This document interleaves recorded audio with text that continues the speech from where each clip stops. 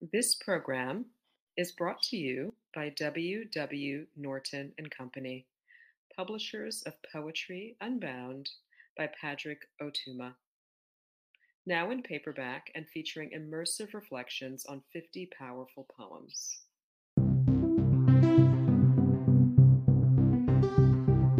Hi, I'm Cynthia Hogue, author of In June the Labyrinth, Instead It Is Dark, and Contain, and Poem a Day guest editor for the month of September. I hope that you enjoy today's offering brought to you by the Academy of American Poets.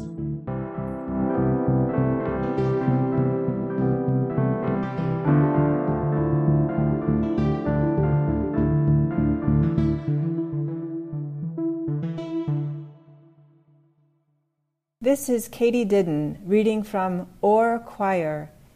The priest questions the lava. Epigraph. He has likened himself to a fire of destruction and the tortures of hell, to fire and to a fiery and sulphurous pit. It will be for all eternity a source of greatest wonder that any living thing should have survived here at all in Sida. John Steingrimsson. Fire poured over us a formless rage.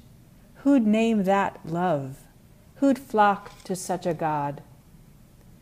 Marvels unscroll over 1,000 tongues, and love's alive in that naming. When we cried out, what made us lose our fears? All verbs out heaven death. I move to move. Intimate to me, God calls through the gloom. What spared us? The only refuge, bodies, ashes passed through the lungs, the persistence of tenderness. No one unsees such death. How do I pray now? Nothing lasts. Bless that. Mosses assemble in the ash. What's beneath is fire. The word abides there.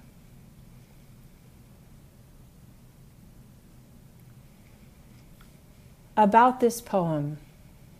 In 1783, the Laka Geiger eruption decimated Iceland's population and lowered global temperatures. Inspired by John Steingrimsson, a priest who survived the events, this poem is a double persona erasure, where I move through the source text twice, first to find the priest's questions, and then to find the lava's replies. In 1783, like now, changes in climate affected every aspect of civilization, from humans' biological survival to questions of politics, religion, and art. Then, as now, there were mass migrations and the need to redistribute global resources. Seeking insight, I turned to lava like an oracle. It yielded this unsteady consolation.